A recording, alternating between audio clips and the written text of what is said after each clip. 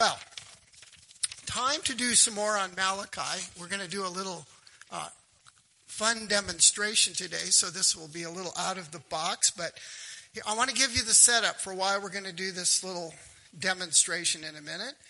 We face challenges in living in our postmodern world with few absolutes. Modernism was, for the last several hundred years, that's man-centered and logic and rational thought. And it's shifted to postmodern, which says, there are other realities like whatever you experience, your feelings and things. But the problem on that is that sometimes they also throw out the absolutes. So everybody gets to decide what's true.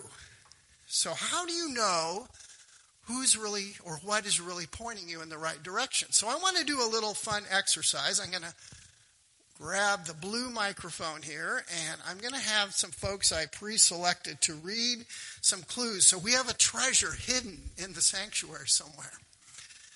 And I've given 4 different people different clues to see if they can find the treasure based on their clue. So number 1 is, where's Lois? There you are. You're in the middle. You're going to make this hard on me to get a mic to you. So stand up, please. Can you pass that down to lovely Lois? It doesn't really matter which way you go, since all routes will get you there. Okay, it doesn't. It is on. Okay, it doesn't matter which way you go, since all routes will get you there. So Lois, can you find the little tiny candy bar treat treasure reward based on that clue? Because any route will get you there. No clue. Okay. So, I think you're number 2. Actually, it doesn't matter which order we do them in. There are no absolute rules for where the treasure might be. Just follow your heart. Okay, Tom, you want to? Where are you going to go? No clue. Okay. All the way back. Mr. Masuda will share our next clue. Finding the treasure doesn't matter. It's more about the journey. Thank you. That was great. Do you know where to? No. All right. We have one more clue. It's a little more complicated. Miss Mary. She's going to read this to us, and then we'll see if she can find the treasure. Go down the middle aisle and up the stairs. Turn left. If you find the treasure, if you don't find the treasure. If you don't find the treasure, admittedly, keep searching. Keep searching. Look inside the organ stool and ask for help if you feel lost or discouraged. Your sister was definitely trying to help you there. So, okay, Mary, see if you can follow those directions, which are more objective and specific, aren't they? Kind of good we had that Perfect 10 song. This set this up perfect.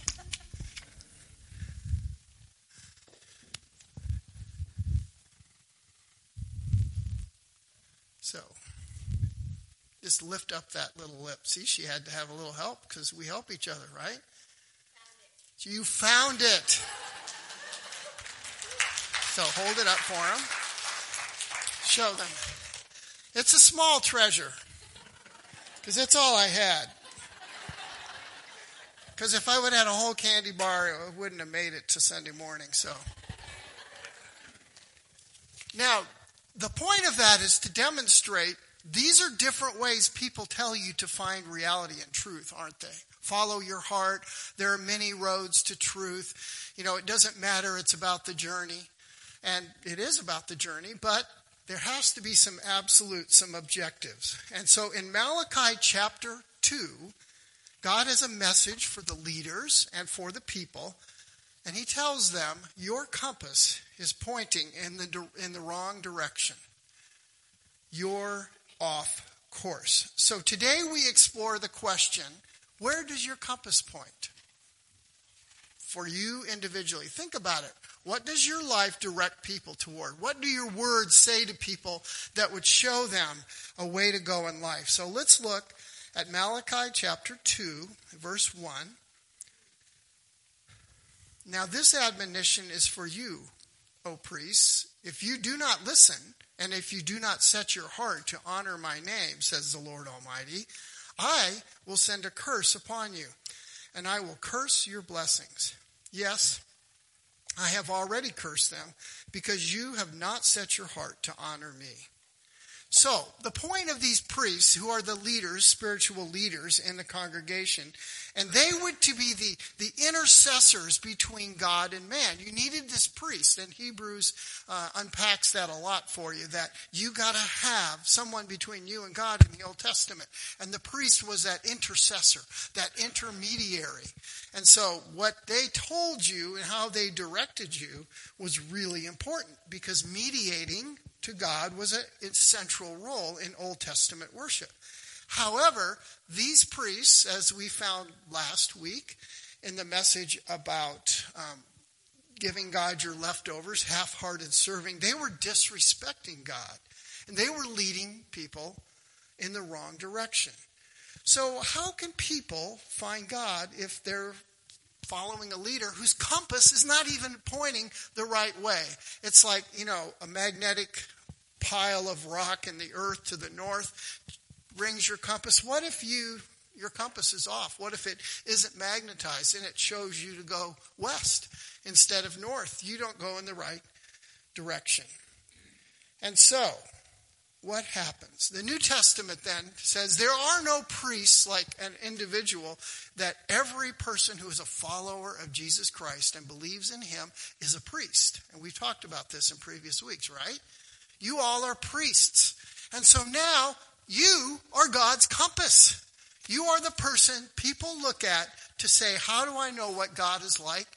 That's why God left you on earth, to show the way to him. So now you are a compass. So as a believer, if people desperately need a compass that points to how to live a life for others instead of how to live a life for yourself, or how to live a life for your tribe, where we take care of people who are like us or even our immediate family, but we don't really have a heart for those who are out in the community who are different from us, or immigrants, or a different race, or a different economic class.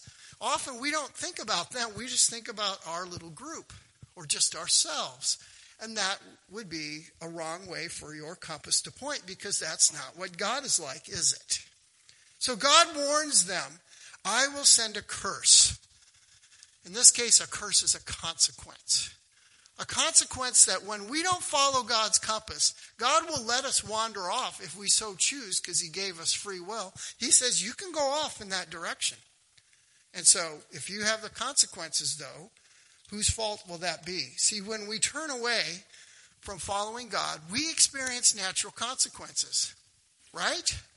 I mean, if you go walk out with no coat on in the rain and it's cold and wet, and you try to work out in the yard and you get soaking wet, you're going to get cold. That's a consequence. And God doesn't stop and say, you're my follower, I'll keep you warm while you're soaking wet and it's 33 degrees.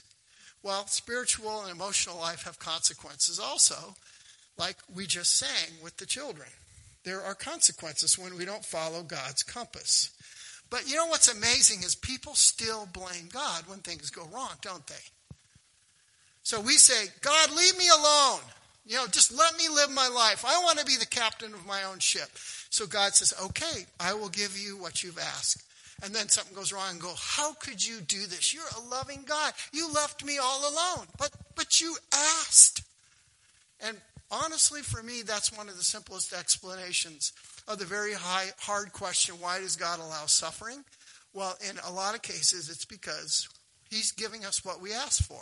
Not imposing it on us. He's just taking his hands off and saying, fine, go your way. But when your life falls apart, don't blame me, because I gave you what you wanted, freedom. Verse 3, because of you, these priests, these leaders, I will rebuke your descendants. I will spread on your faces the offal from your festival sacrifices, and you will be carried off with that. Now, this is pretty graphic language. God figuratively says, I will take the insides of the animal, the entrails, and I will basically rub it on your face for all the consequences to the priests, because they're the ones offering these animals. And when they did an animal sacrifice, they would, like you do dressing a deer or an elk out in the field, you take out the internal organs and you just kind of leave them there to be food for the other animals. But in the temple, you had to do something with these entrails because they were unclean in a ceremonial way. And so you just sacrificed the meat. You didn't burn the whole animal carcass. And so they took these entrails, they called offal, and they would take it outside the city gates to basically the dump, which would become Gehenna, by the way, in the New Testament, or the Greek word. And they would burn that there. And so what God is saying is, I'm going to take this unclean, gross stuff, and figuratively he's going to rub their faces in it, which means they will now be ceremonially defiled. They cannot really stand before God with this stuff all over them, figuratively speaking. And God will say, I will take you away outside the city gates where you will no longer be leading and influencing people the wrong way, just like you take the waste from the animal sacrifices. Pretty graphic picture, don't you think? But that's what God is saying.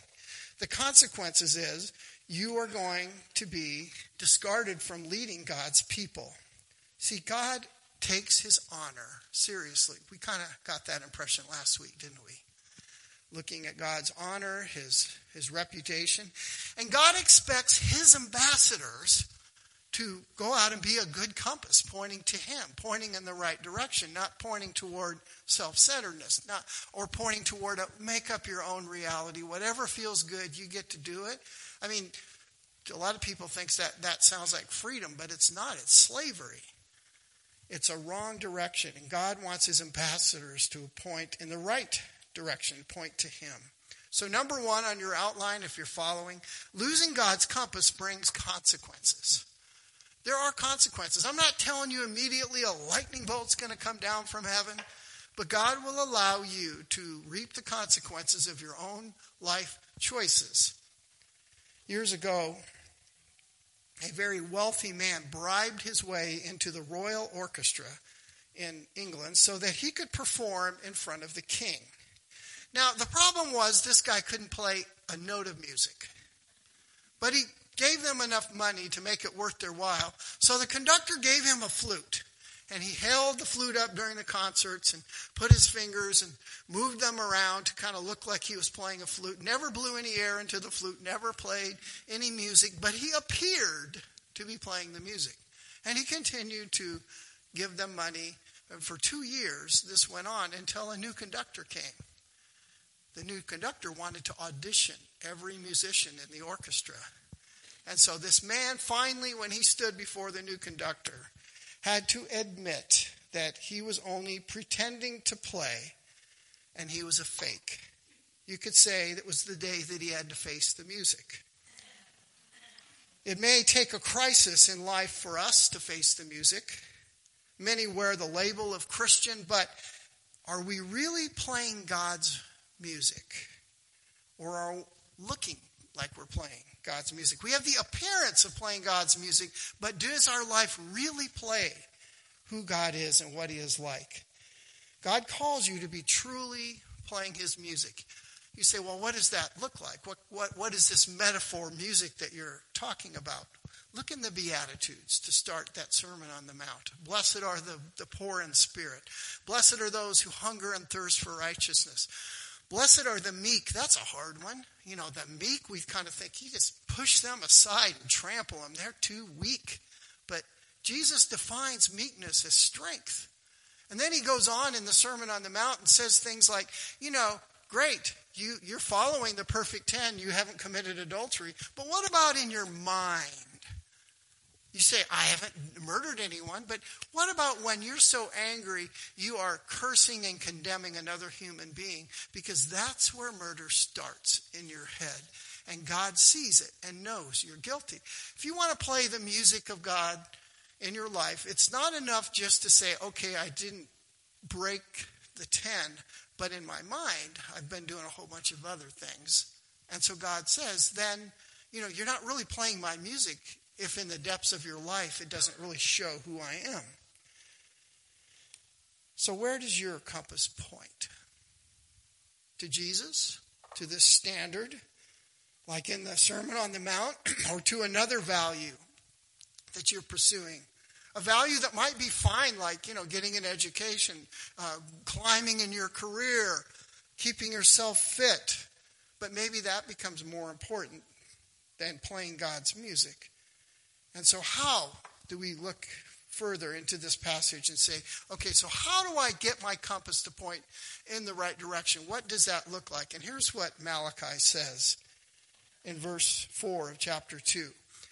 He says, and you will know that I have sent you this admonition, so that my covenant with Levi, who were the helpers of the priests. So the priests were the mediators. The Levites did a lot of like deacons, running around and taking care of all the pragmatic things in the temple.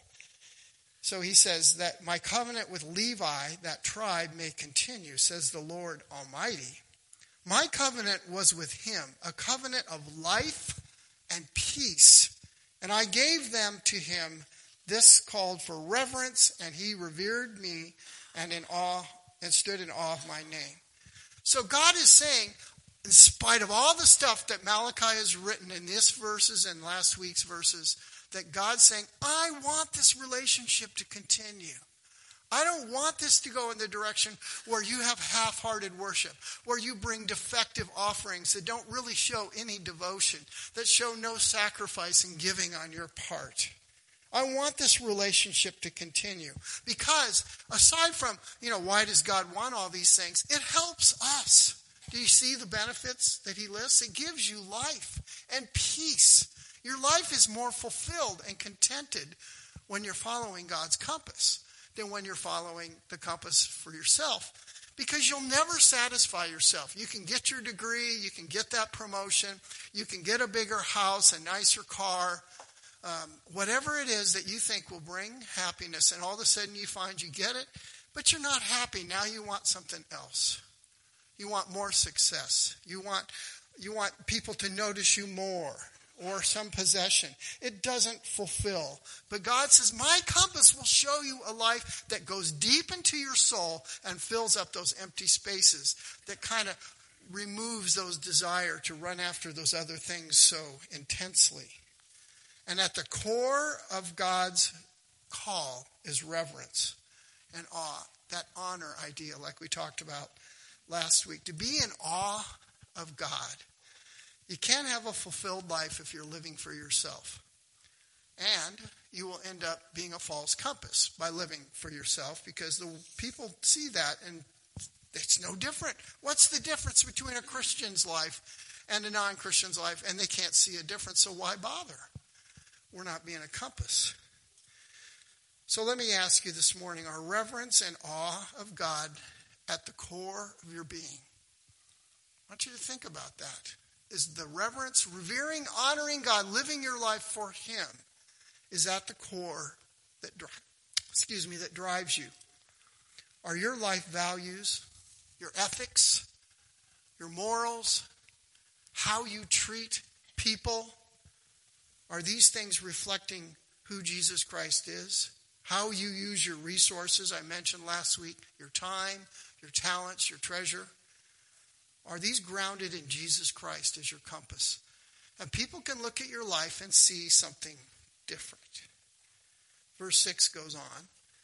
True instruction was in his mouth. This is the Levites and the priests. And nothing false was found on his lips. He walked with me in peace and uprightness and turned many from sin.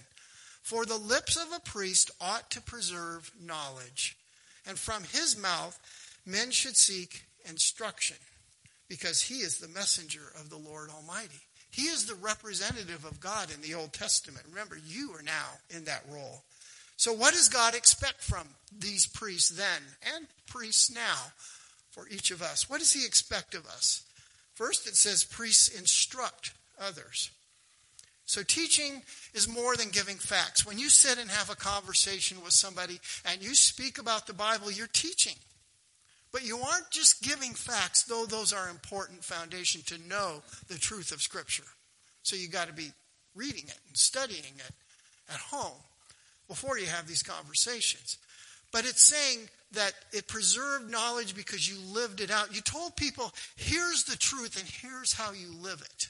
And you explain. So your teaching, your sharing with people has application, not just a body of knowledge and truth. Although, again, that's an important starting point.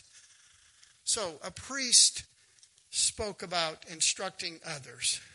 You understand the Bible and how its principles work in the world. And we don't just pick the parts we like. We look at the whole thing to see, how do I see the heart of God being expressed? And how do I explain that to people? So it's not enough just to know truth about God. You have to explain how to apply truth to everyday life. Well, then, number 2, that means that you have to live it. Not just explain it, but live it. See, the old adage, people don't really want to know how much you know. They want to know how much you care. And so your role model, your life reflects the reality if you practice what you preach. That truth is often more caught than taught. So you're a role model. It says, walking in peace and uprightness. So your life shows this morality, these ethics, that you treat people fairly, you deal honestly in your business and in your conversations. Like we sang, you don't tell lies, even part lies, or lies that we think are innocent.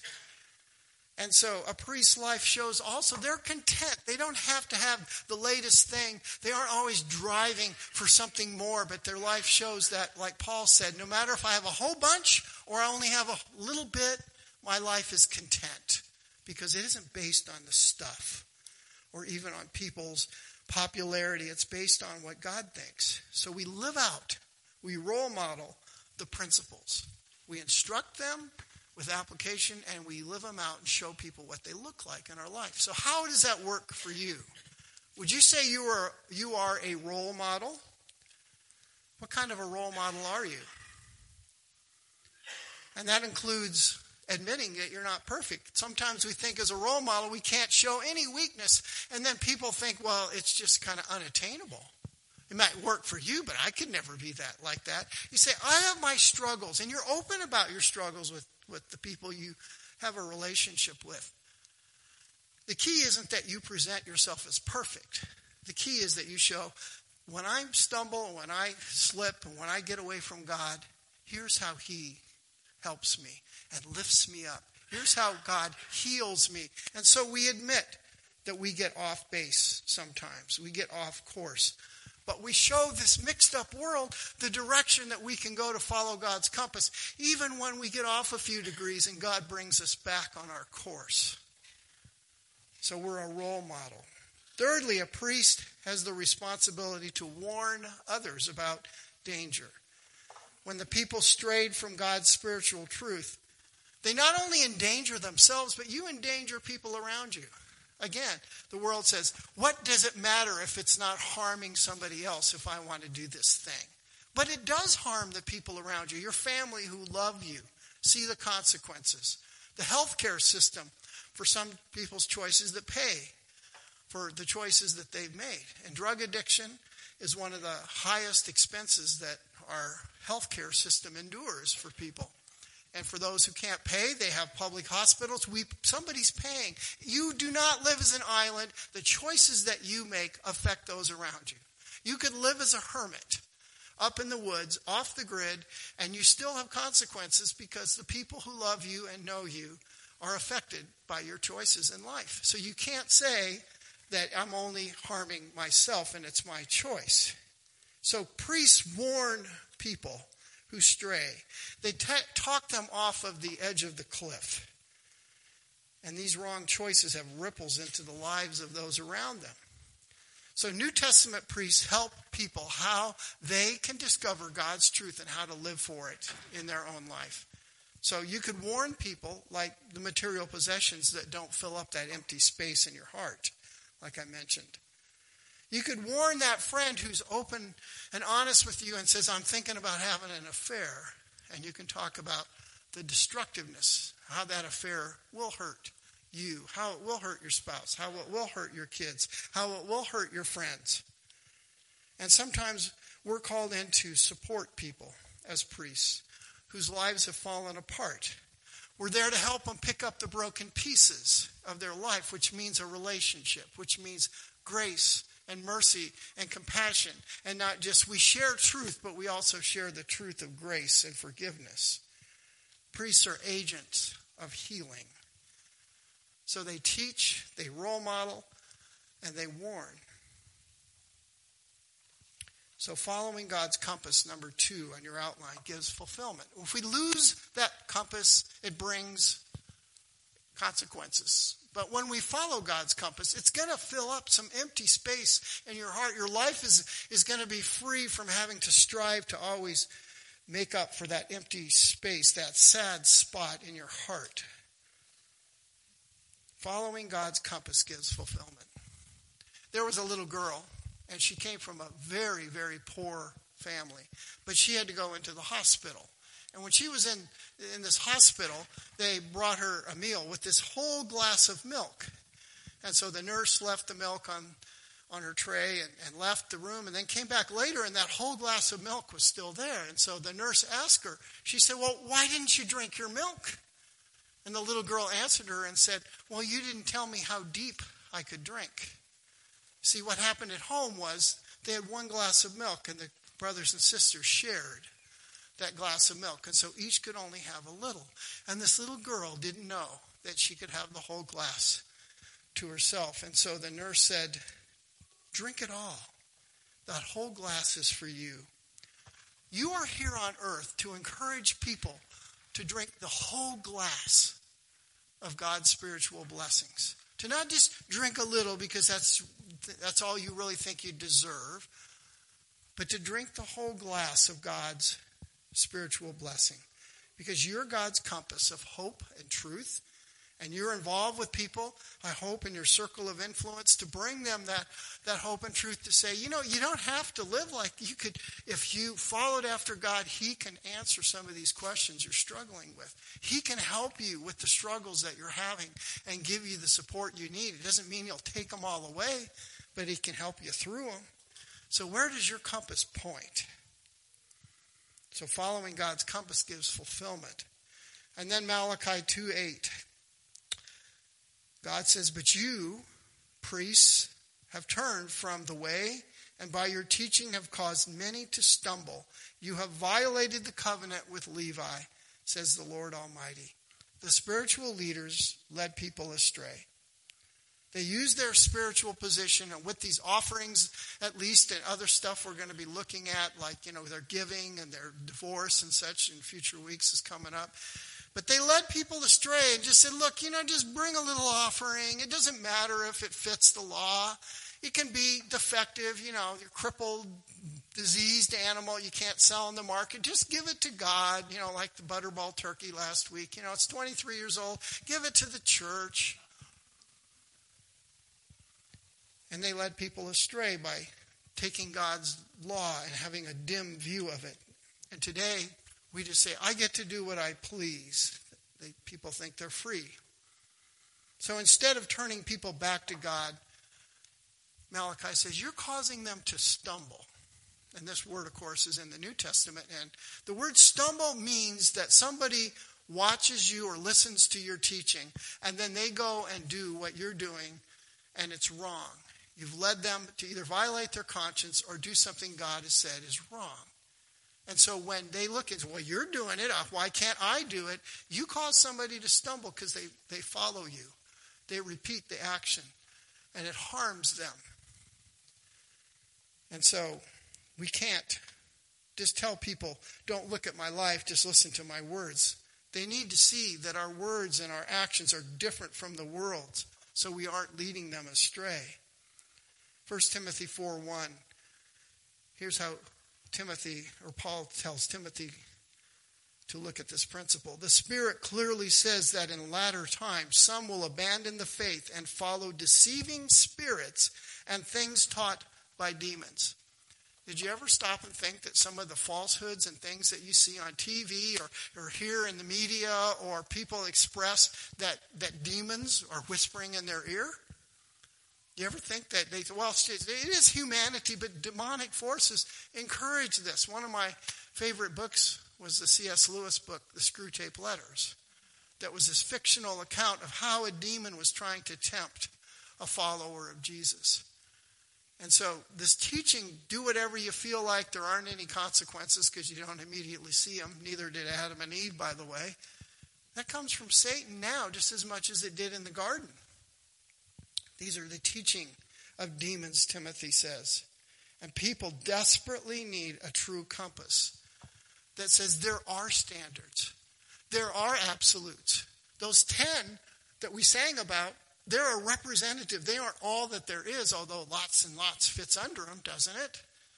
But those are the 10 that kind of give an overview of things like coveting and harming another person, not being careful with the truth, not worshiping God, making God worship. I mean, I was thinking about this too in rules. You know, anybody remember the blue laws on Sundays? You see, some of you are as old as me.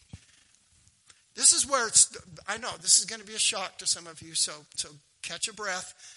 Stores were not opened on Sundays. Can you imagine how society functioned?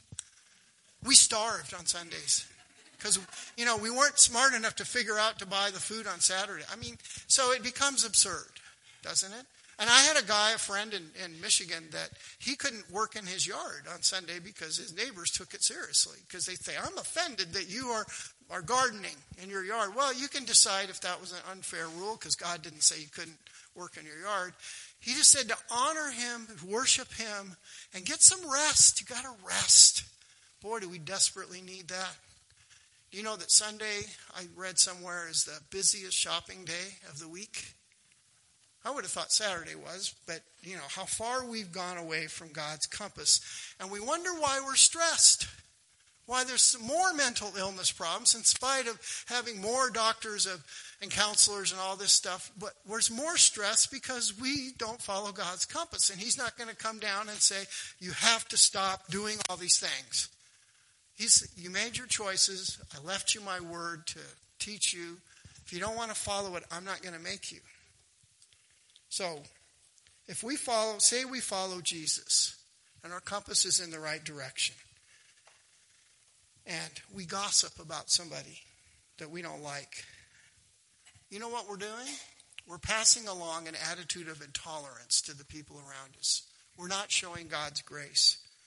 If our words are laced with judgment more than love, especially when you get involved in those people's lives who are messy, or the kids that come here from broken families, and we wonder why they're struggling and they're not doing the things that we want.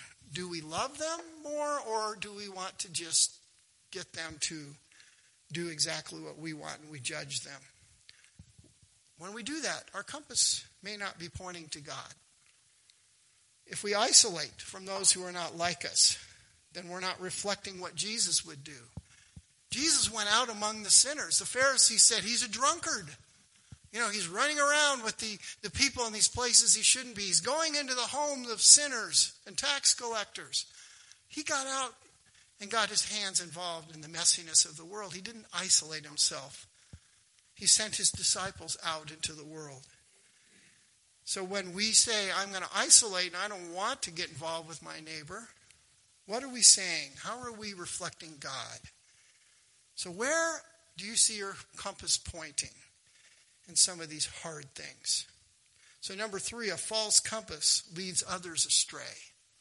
A false compass leads others in the wrong direction.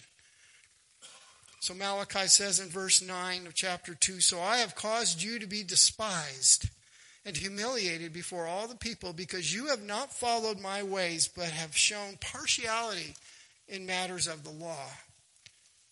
So God doesn't like false compasses. And what does the world call us? What is the most common thing you say? I don't want to go to church because it's full of hypocrites. But why are they saying this? Sometimes it's not fair, but maybe sometimes it is. That's a scary thought, isn't it?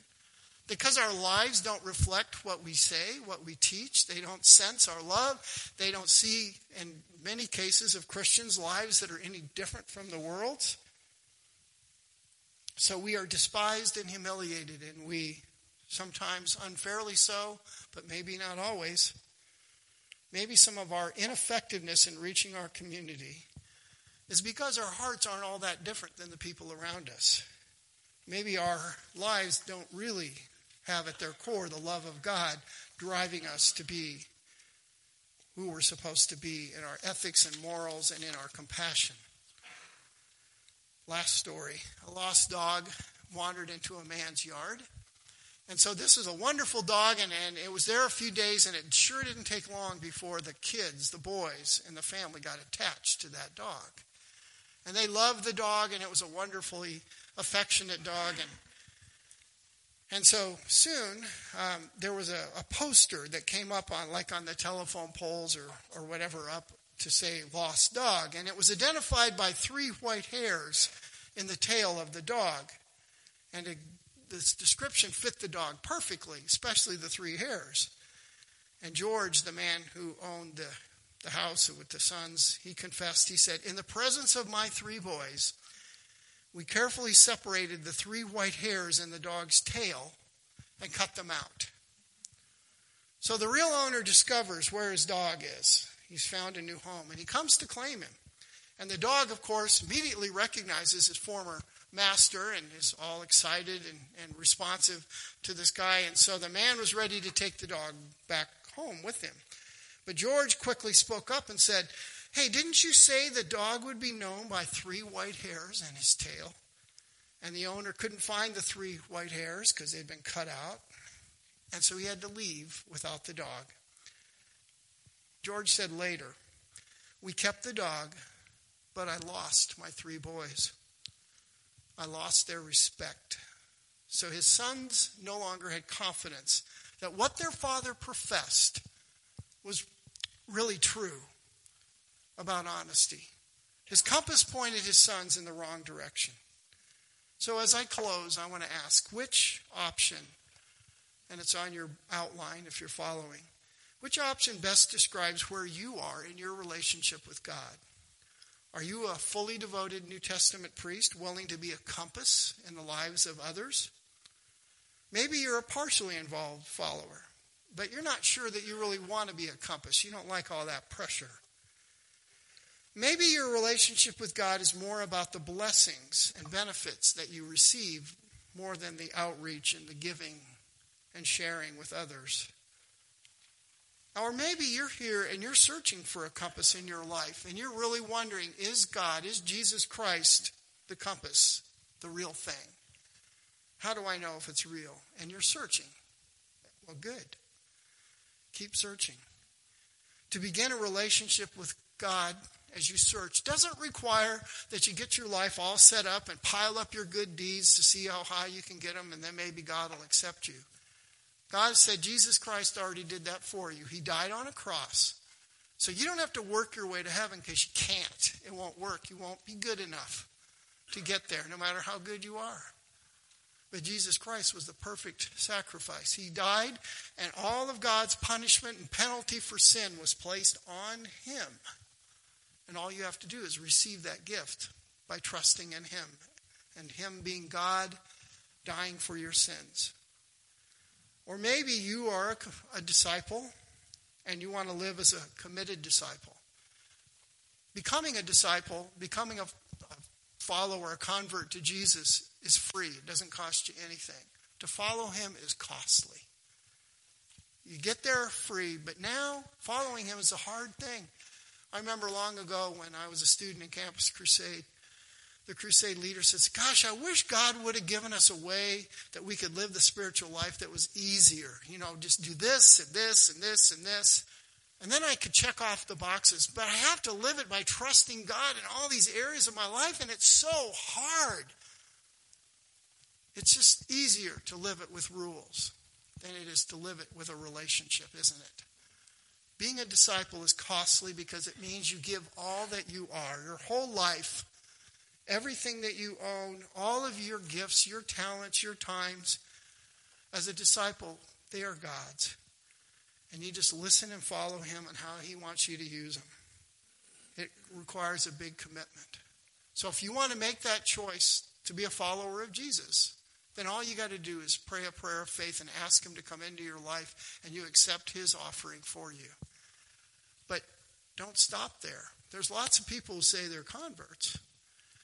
But how many are really following with their whole heart? Because that's what Malachi is talking about with our compass. So where does your compass point? Let's pray. Lord, that compass in our life, we are image bearers of God. We are created in the image of God. But we also have sinned because we all are imperfect. We've all fallen away. All of us, none of us seek God completely with our own heart. So we come to you and say, God, show us how to live the kind of life that Jesus showed us. That is a relation-based life, not a rule-based life. Or not a deed and come to church and give your money and serve and do these things and then have a quiet time every day. And that doesn't automatically make us a devoted follower, Lord. It just makes us people who might be busy. Show us how to be complete followers of you, and those things flow out of that relationship.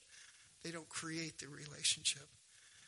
And for anyone here who's searching for that compass, I pray you would speak into their heart. God, reveal yourself to them to show that you are real in the person of Jesus Christ, that all they have to do is reach out and put their faith in who Jesus Christ is and what he has done, to ask him into their heart.